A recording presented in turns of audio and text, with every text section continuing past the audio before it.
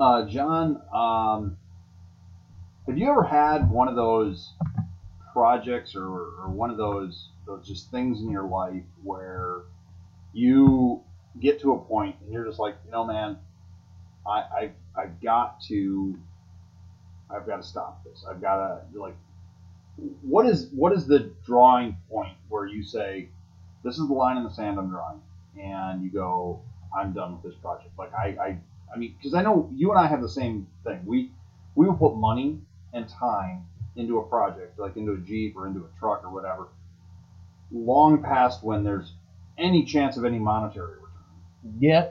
And most likely any chance of any positive mental return. Yeah, that too. I got a couple thoughts on this subject today. You interested in talking for a few minutes? I know you got another subject you want to talk about today too. Yeah, again, we'll see what fits.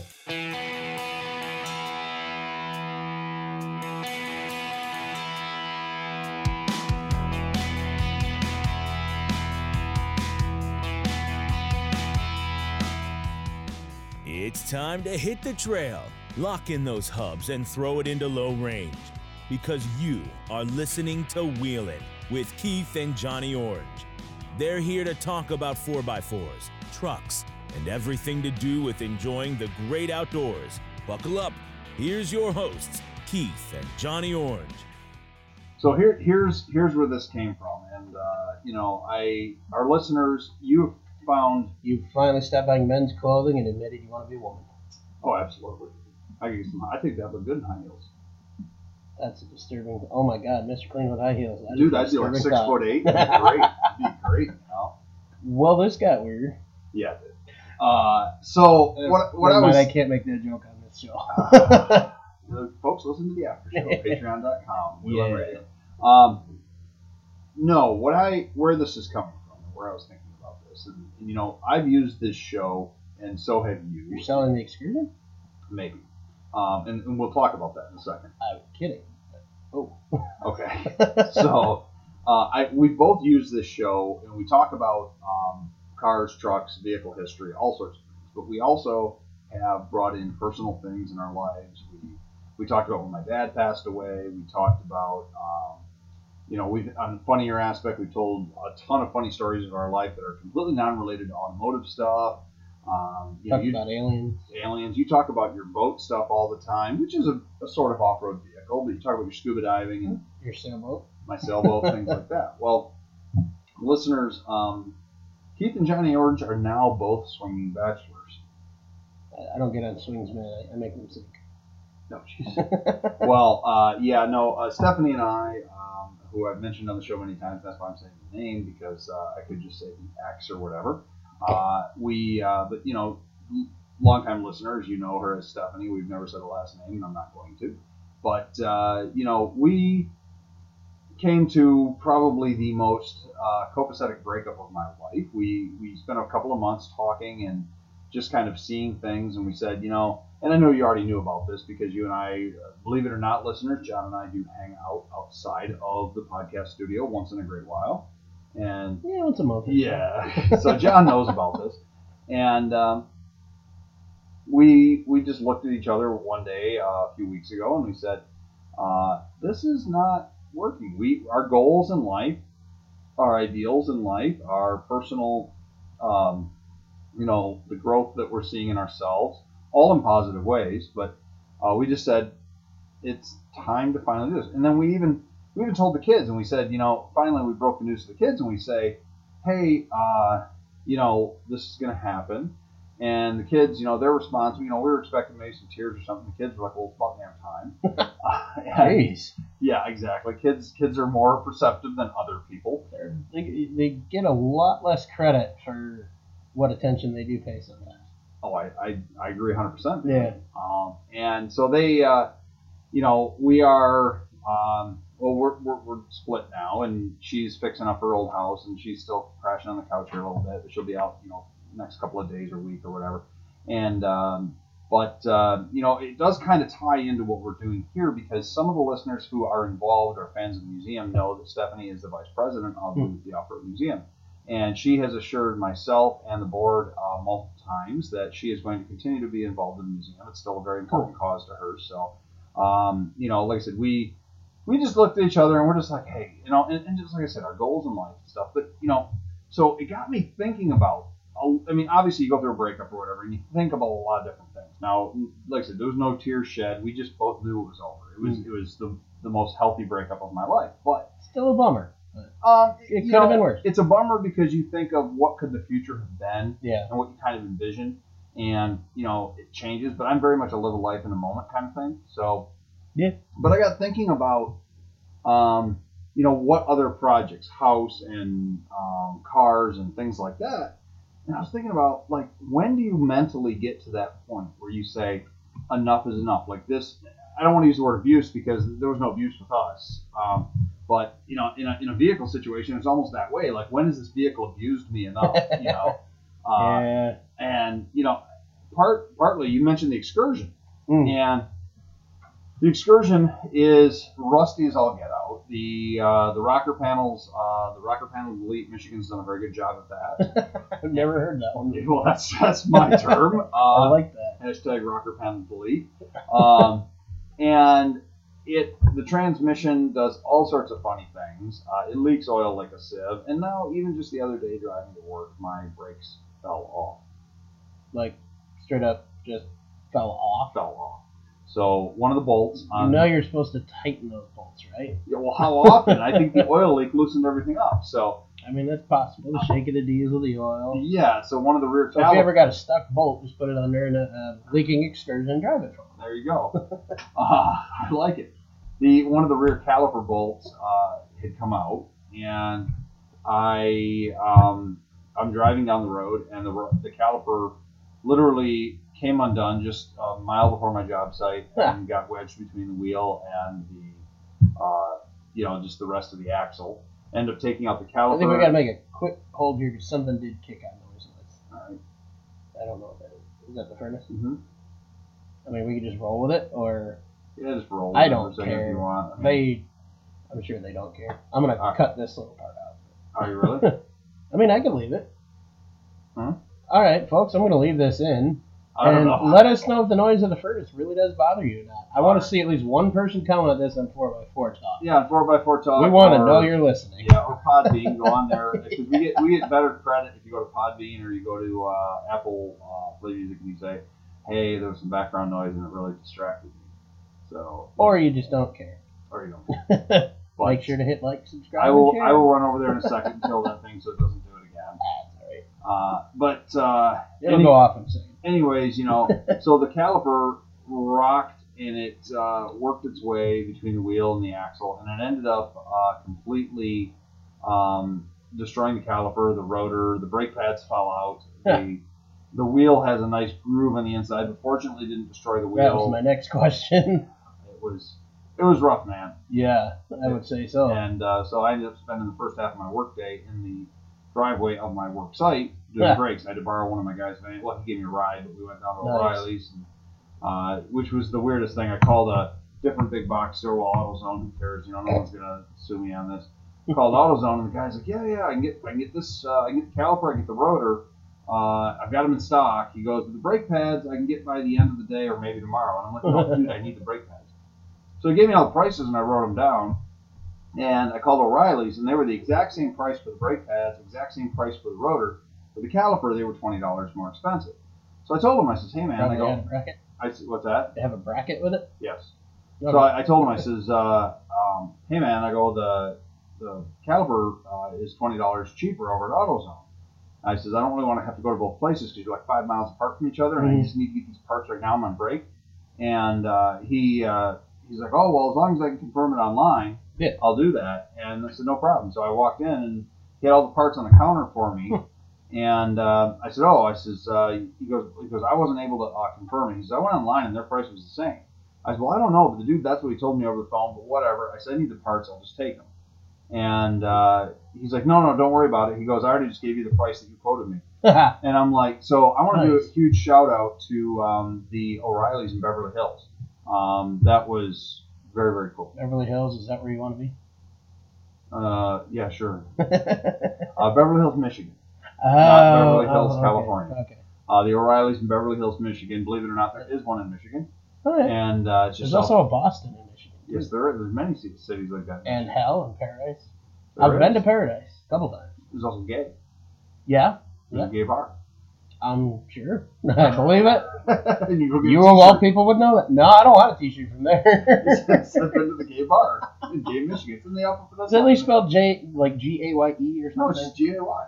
That's funny. There's literally a sign on the road that says gay bar so many miles ahead. You didn't know that? No, It's up in the QAnon. that's It's hilarious. gay Michigan. So, anyways, so yeah, I wanted just to give a good shout out. I don't remember the guy's name. Something else that I want to give a shout out about their store, and I don't really want to get them in trouble, but I think with Michigan, the way that things are going right now, it's fine because they've pulled a lot of the mask mandates and stuff. I had forgotten, like, I will, if there's a place that says you absolutely have to wear one when you go in, even though I don't wear one in most places, I will typically do it when I go in. Well, I was so flustered with this whole automotive thing that I had forgotten to grab my mask, and we pulled up, and they had it. That was O'Reilly's. They had huge signs all over, no admittance without masks, this and this and this. So I looked over at the guy that gave me a ride down there. I said, "Do you have any masks in here? You got any like disposable ones or anything?" He said, "No, man, I don't have one." And I was like, I'm like, all right, I'm just gonna try it. So I walked in. The guy never said a thing. He had Most one. don't. He had one on, but Yeah.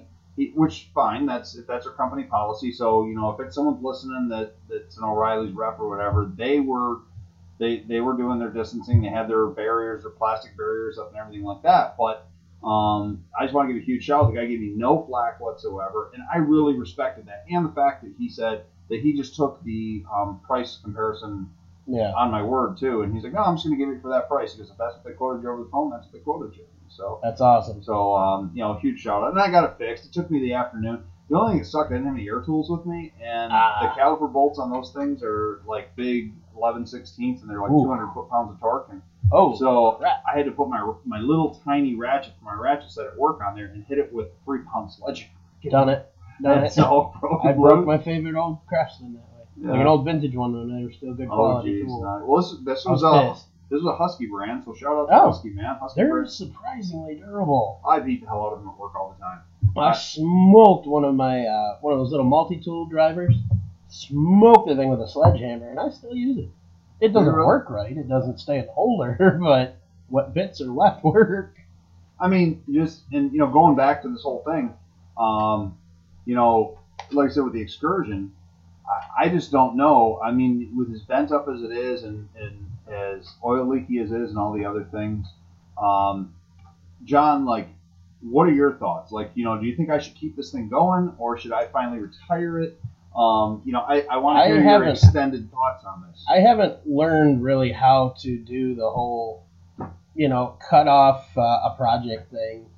I mean, like you said, there's a lot going on. You get a couple leaks going on. You get a lot of body rust. How's the the solid? Is the frame still solid? Body mount's all solid? Everything like that? Well, the frame is solid, but the the body mount's mostly the front. The ends of the built-in steel, I guess, what do they call those? They're not really the body mounts, but they're the pieces that mount to the bottom of the floor where the body mounts bolt. What do they call those? Like a support pad? Yeah, like the Everything? support body Yeah. supports. Those are getting a little rusty in the front. Do you still have them on there?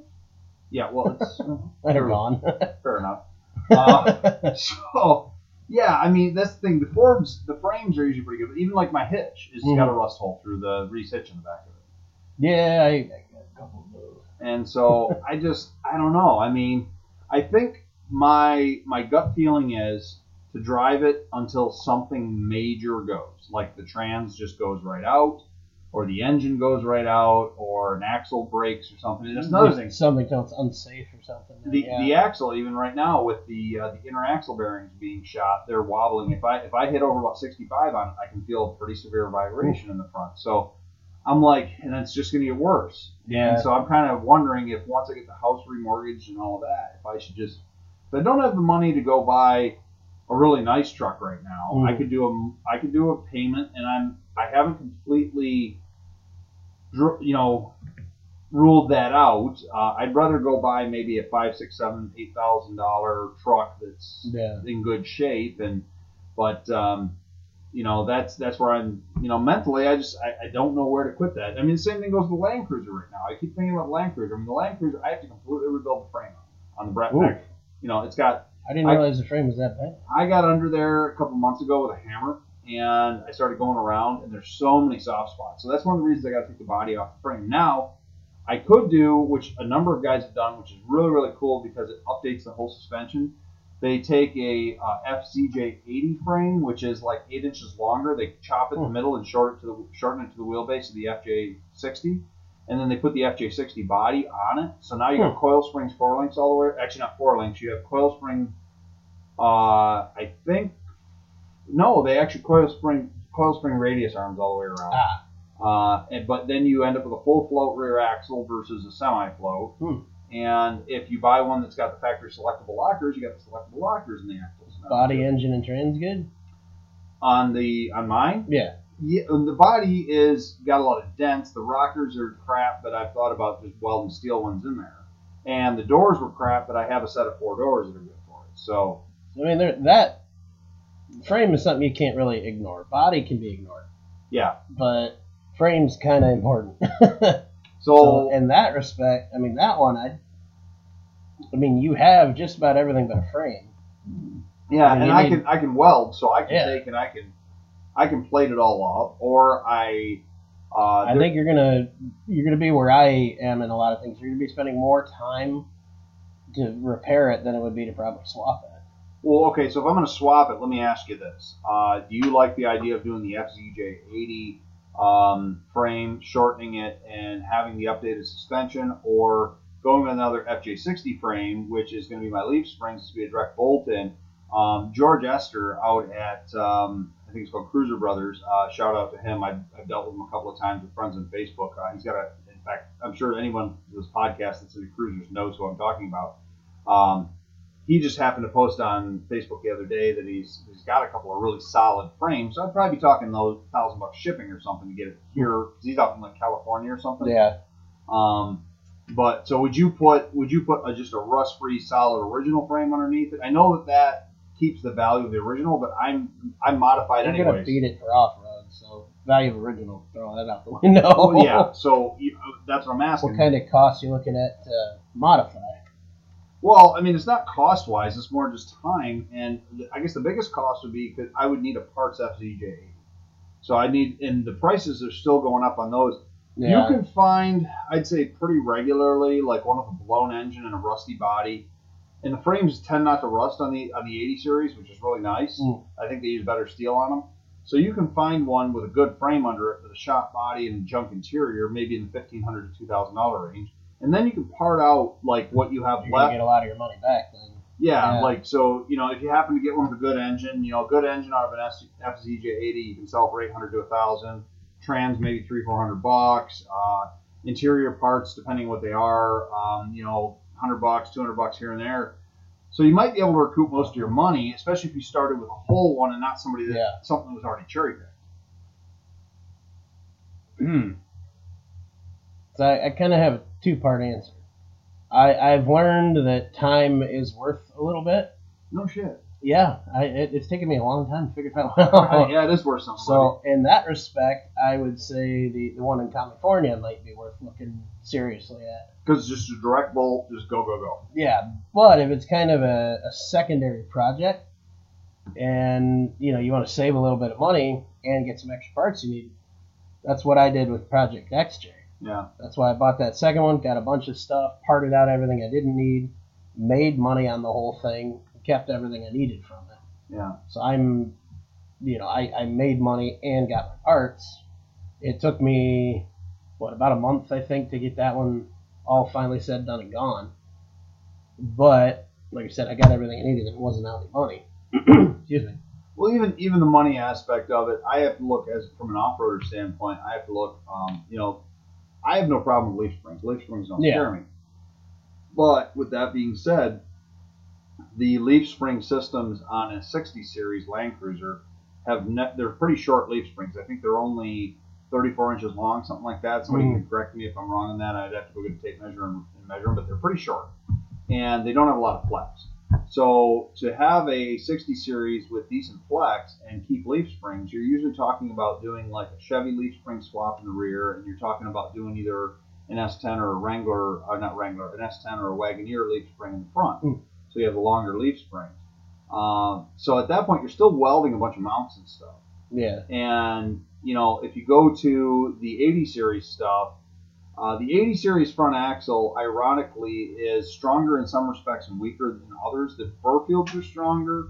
The brakes are bigger for the front axle. But instead of having the 9.5-inch ring gear, which is a low pinion, they go to an 8-inch high pinion in them. And there's been arguments again and again and again. The fact of the matter is, I have never seen nor even heard of a 9.5-inch ring gear failure on a Land Cruiser. But I've seen a number of 8-inch ring gear failures in the front. But with that being said, once again, I've seen my opinion in the past, because you know I'm an axle guy, I'm a ring and pinion guy, I set those things up. I would say 9 times out of 10, ring and pinion failure is not because it's too undersized, but it's not set up correctly. Because the failure rate that I'm seeing in them, I don't think I've ever seen someone with a 8-inch front, high pinion 80 series axle fail with stock 410 gears, because they came with 410 gear stock for the most part. There was some oddball 370s available, but I've never seen them fail. Yeah. But when people swap in the 488s or the 513s, I'm seeing a pretty high failure rate. But I always have to wonder if they're set up. If they were exactly the same thing with Dana 44s. I've seen so many guys that'll be like, you and I know we've seen guys with 38s and 37s and even 40s running on TJs with a Dana 44 never blow it up. But then we see guys that re-gear a 44 and put some 33s on it, and they're blowing up a ring and pinion every 3 weeks, and they're just not setting it up correctly. So I'll add this to the whole theory then with which option with the 80 series.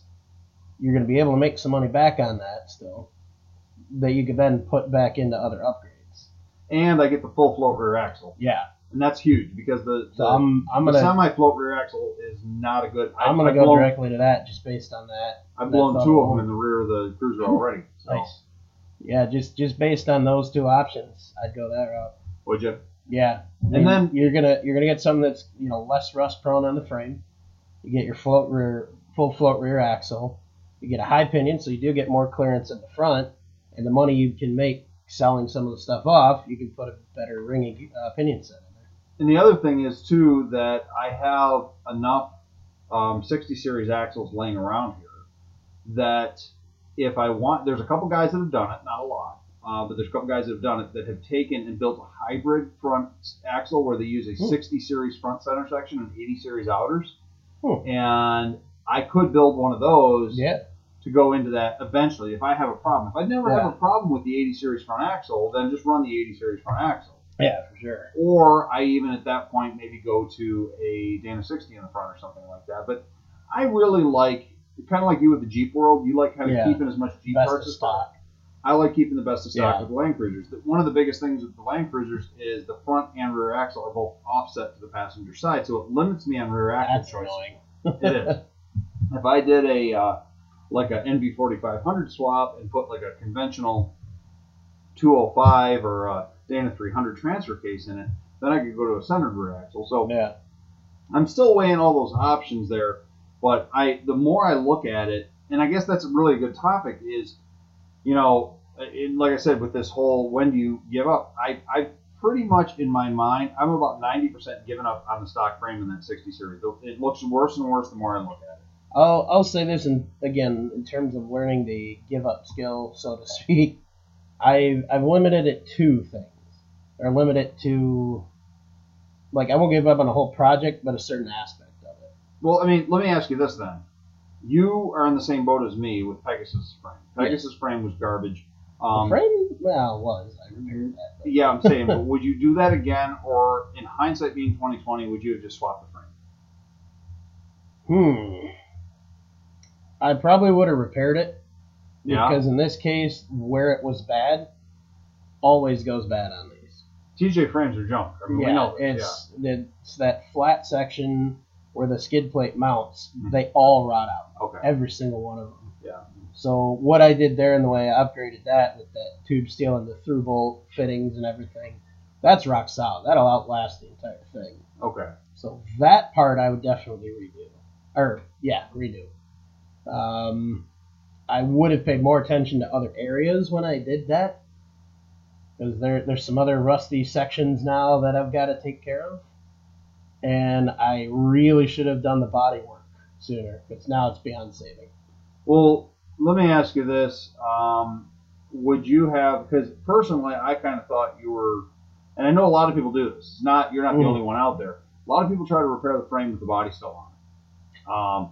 That section I did, yeah. Yeah. Because that section I didn't have to pull off. Okay. I essentially cut the frame horizontally in half.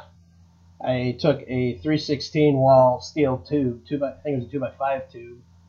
I notched and bent the corners to match the sections of the frame, fully beaded that in, plated the ends up, and then basically shoved that up in there, got it as tight as I could to the base of the frame, and then stitch welded it all the way around. Okay. And then I put some reinforcement brackets for the lower control arms to that, just so I didn't get those folding in or anything. I did leave space on the end, so any water anything that gets up there can drain out, though. Okay. So, and then I use, as you well know, the cold galvanizing spray on everything that I do. Is that holding up okay? On that, yeah. Okay. Yeah, I have somewhere behind the garage, I have a test piece I did years ago that it was a scrap piece of the XJ, actually. And I just did, the E-coat on that, a place I cleaned, treated for rust, and then coated, and then just another area I coated, and it holds up pretty good.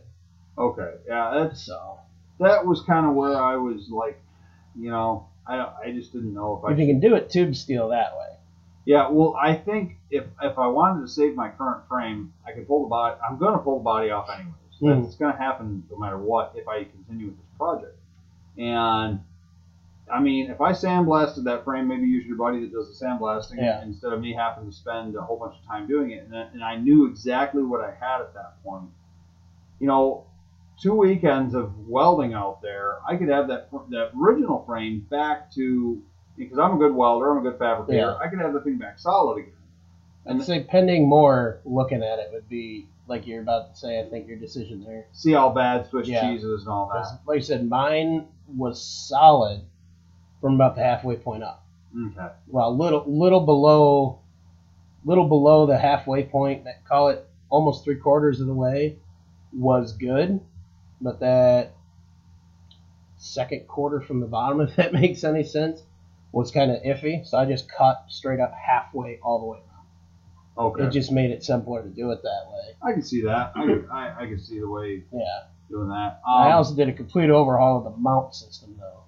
So normally on those, they bolt through the skid plate into the bottom of the rail. Yeah, it's a terrible design. Yeah.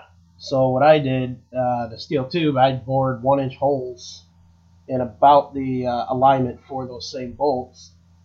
Welded a steel tube there. Again, plated all the way around so nothing can get in here. And it won't crush the tube as I'm tightening bolts or anything. Kind of a spacer sleeve, I guess you could call it. Then modified the skid plate with a U-bracket, go all the way around, bolts everything together. Okay. I mean, it's stupid overkill. Well, no, I know. I've seen it. It looks good, but I just kind of wondered if you would do it again. That was absolutely 100%. That area. So, that might be what I do. I think since I got to pull the body off the frame anyways, pull the body off the frame, then look at the frame, get around it, really start in there, get in there with a pick hammer, see how rotten this thing really is, and then decide, okay, am I going to spend a weekend or two welding this thing back up and trying to work with my current frame, and then just keep in the rear. I would definitely, because my flex in the front is okay, but my flex in the rear is terrible. I think it's only got like 4 inches of flex in the rear. So I think I'd probably go with like 62-inch Silverado rear leaps because I have plenty of room to do it, and that's just moving some brackets around. Yeah. So we'll see. And that's where I'm at. But once again, even there, like in my mind, I sometimes say, well, maybe I should just part out the Land Cruiser, get rid of the Excursion, I don't really have anything else to get rid of per se, but get rid of those 2 projects because our buddy Dan, he was in the same boat. He had his daily driver 98 Cummins Dodge, which was, you saw that truck, it was a mint condition truck, a beautiful truck, but he was running into a lot of little mechanical gremlins with it. And he was keeping up on them, so whoever he sold it to got a really good deal because he was very meticulous on the maintenance of it. Yeah. But he sold the Dodge, and then he also sold his Scout that he'd had for many, many years. I think it was like a 78, 77 Scout, something like that. That thing was nice. It was a nice off-road capable Scout. Yeah. Sold the 2 of them, and then with the proceeds from that, he was able to put almost all of that into a used 1213 Rubicon, the one we helped him put the top on the other day. And I thought about that too. It's like, well, a 4-door Rubicon or something like that would be really cool for me. Yeah. But for my job, being able to tow all my tools, I'd probably have to start carrying like a small enclosed trailer behind me.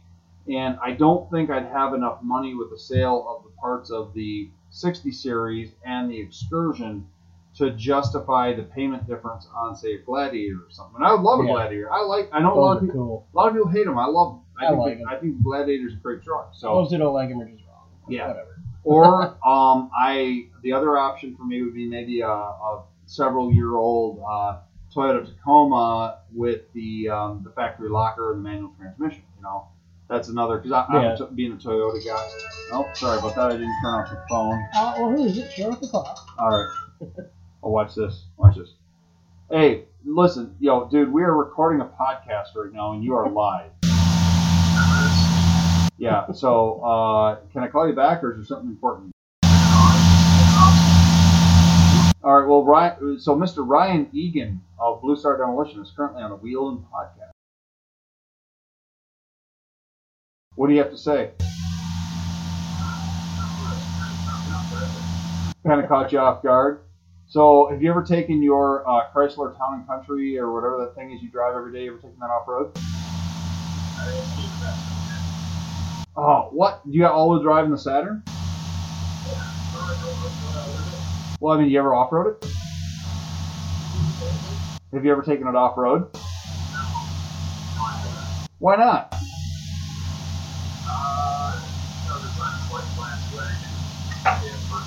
That is not on its last leg. That thing looks like 5 times better than my Excursion. We're literally sitting here talking about whether we're going to get rid of the Excursion or not.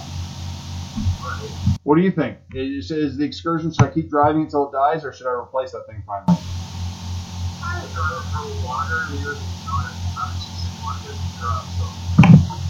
So, all right, man. Well, hey, I'll call you back after the show, and we'll figure out, whatever you need. All right, bye.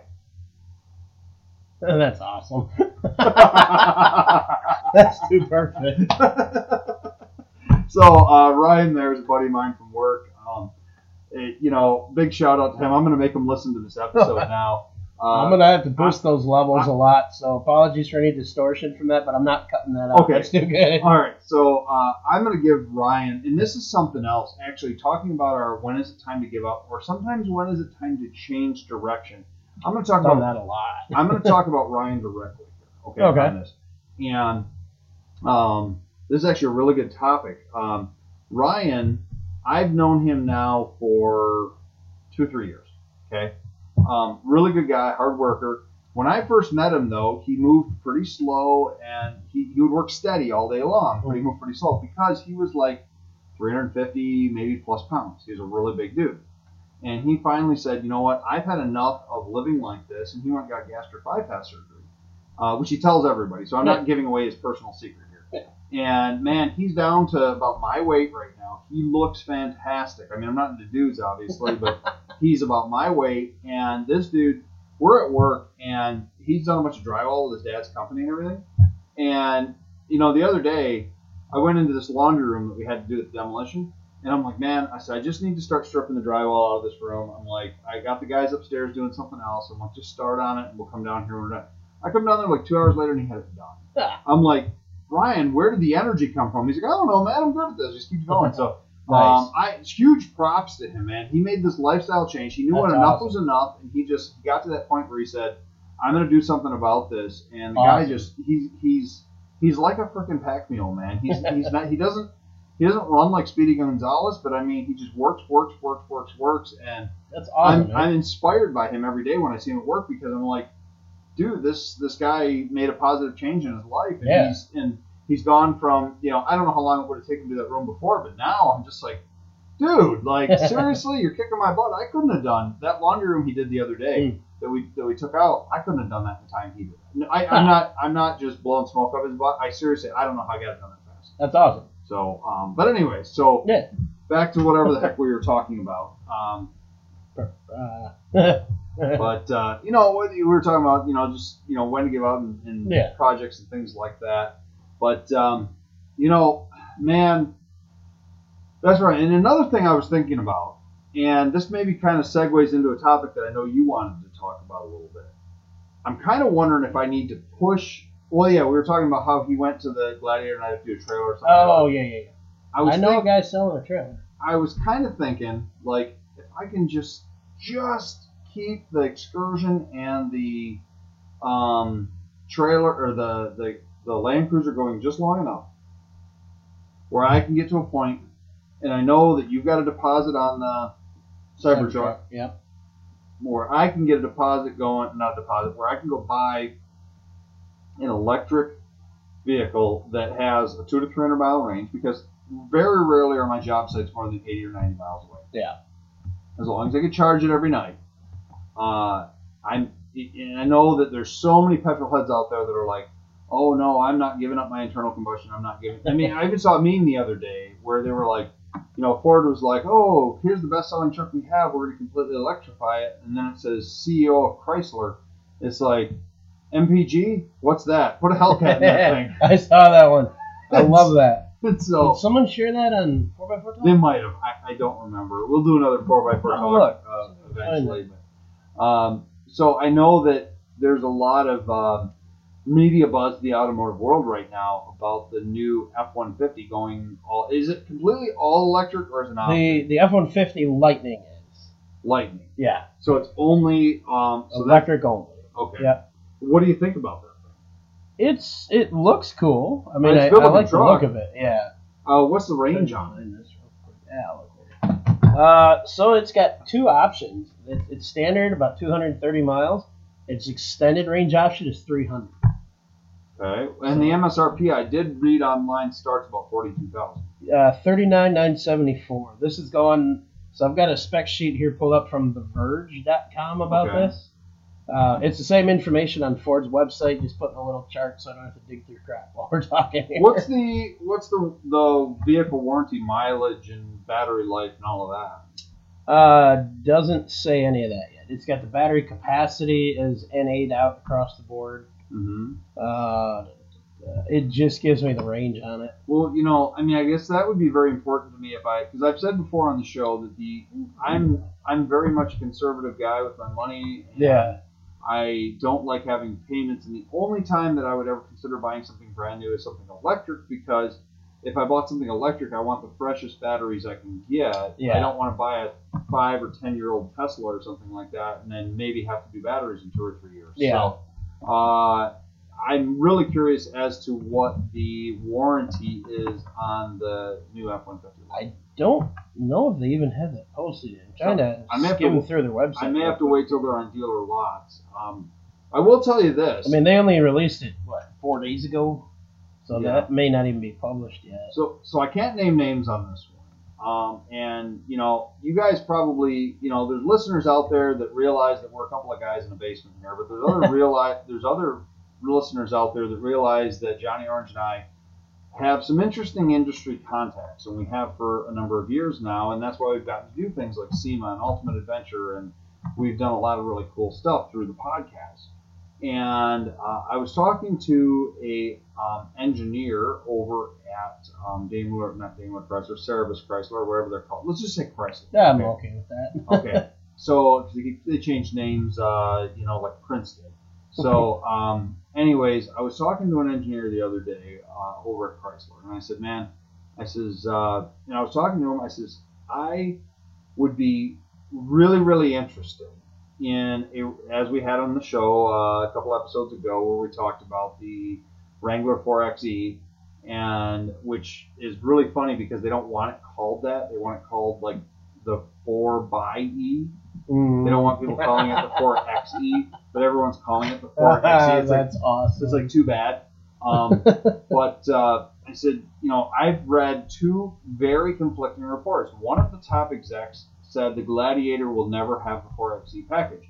Another one of the top execs said it will be available by the end of next year. And so I said to him, if the Gladiator had that hybrid technology, 50 mile per gallon, small pickup truck, Rubicon package, lockers front and rear, I said that would be really, really, really, and solid axles. Yeah. I said that's going to be really, really tempting to me. And I said, and he looked right at me and he goes, Keith, I'm going to tell you something.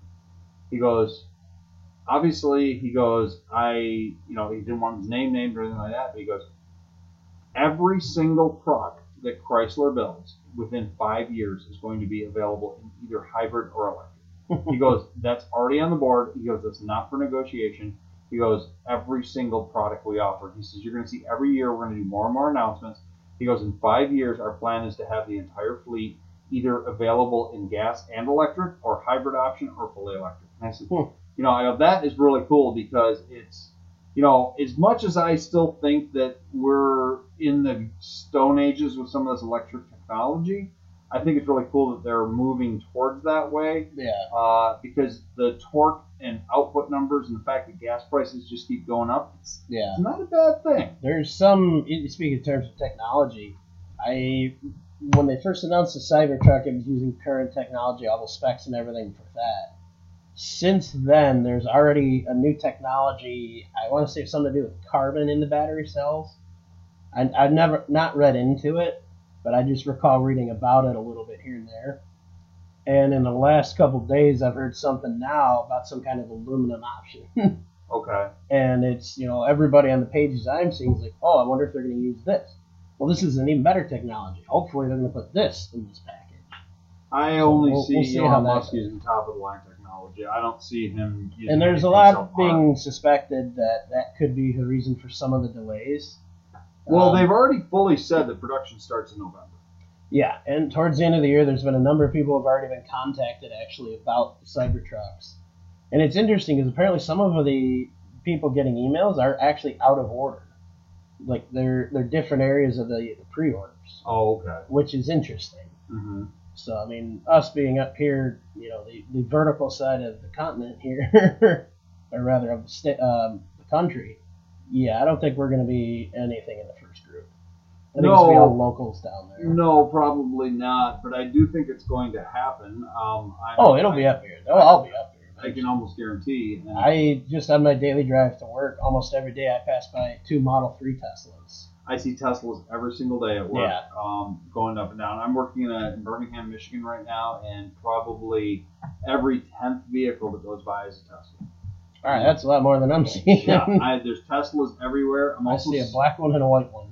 I'm also seeing the Mustang Mach-E's. Oh, I'm seeing a number of them going up and down 696. We talked about them several episodes back, and I didn't think those were going to be available as soon as they were. Yeah. And that's a real game changer to the market. That's the fully electric Mustang 4-door SUV, which is still weird to say. But I did see one of those actually. No, it was on 696. Yeah. I went to a dive shop to get some parts a few weeks ago. Thanks again, James. Much appreciated. And, I passed by one on the highway. I'm like, what the hell is... Oh, I didn't like it. In person, I don't like the styling of them. I like the idea of them. I like the fact that they have very much the same options of the higher-end Teslas at a very much lower price range. Yeah. And it comes with the Ford, basically the... Because right now, there's not Tesla dealers all over where you can take your vehicle in for work. No, there's one in Troy, I think it's the closest. They have a decent support system, but, you go to any Ford dealer with your Mustang Mach-E. Yeah. And, I thought about that a number of times. When I was going to school through General Motors to be a GM tech back in the 90s, and even then, we were playing catch-up to the computer technologies for the sequential and multi-port fuel injections. And now all these mechanics that they speak gasoline. Yeah. And, obviously over the last 10 or so years, a lot of them have started to speak computer. But it's been a computer still working with a gasoline engine. Oh, yeah. And now they have to learn electric. They're basically becoming electricians. Yeah. And it's just what an interesting field to be in. Rapid changes in your field. It will be a real bummer to see a lot of that knowledge base gone, though. Yeah. I mean, so many of these mechanics and technicians have been doing this forever, grew up doing these. How much we've lost with carburetor already being gone. I right now only know of one guy, somewhat locally, that knows how to tune a carburetor. Like, really tune a carburetor. Yeah. Like, I can do it, but I'm not great. Yep. But I know one guy that can make a carburetor sing, and it's like he's got to be in his 60s now, 70s maybe. Yeah, and you figure, using your other example there, if in the next 5 years everyone's going to be mostly hybrid or electric, within 10 years, we're going to lose almost everybody. 10, 15, 20 years. Anyone who knows anything about carburetors is going to be gone. I'd even guess a venture that probably 9 out of 10 mechanics today don't know how to set points. I would agree with that. It's just, I don't. I've never messed with any of that stuff. It's not bad technology, but Yeah. the shame of it is that when you're restoring an old car or an old truck, you still need to have somebody that knows how to do that. Yeah. And of course, a bright enough person can learn, and they have to learn an old skill set. It's kind of like people that learn how to forge swords or learn how to, make cast iron cookware or whatever the case may be, or they're learning an old technology. Yeah. But it's still a very niche market. And You don't have a lot of people to do it. And of course, there are people that make a really good living by being like when we restored the Hit and Miss engine we made ice cream for the museum with. There was only 2 places in the entire country that could restore the Magneto on. Yeah. And it ended up being an airplane restoration place in Maine. Yeah. And they charged a premium price to do that. For those that know and want to stick with it, there's a heck of a market. I should rephrase it. There's a heck of a lot of money to be made, but it's going to be few and far between. Exactly. As people upgrade, and I mean, who knows, 50, 60 years from now, we might be talking about, remember multi-port fuel injection? Remember what a fuel injector in gasoline was? Well, that's one of my fears. I mean, because more and more now, you've got a number of companies that are coming out with package deals to swap into antique cars to make them electric, which is really cool. Oh, yeah. I think it's neat stuff. But for the enthusiast who wants to keep an original running, let's say they want to have an old Packard or a Cadillac or an old Chevy or Ford or whatever it is, Studebaker, and they want to keep it all original and they want to keep it running and driving. Yeah. I don't think we're close, at least in 49 states. I think California might be the closest to completely outlawing gasoline. Yeah. Because I think Los Angeles said 2028 or something, they're not allowing any non-commercial, like any non-commercial vehicles have to be electric. I hadn't heard that. Yeah, it's something like that. And, they're still going to allow semi-trucks and delivery vehicles, but if it's non-commercial, it has to be electric. Wow. And we're going to see more and more of that. And, the only saving grace, and I was actually thinking about this on the way home the other day, I go,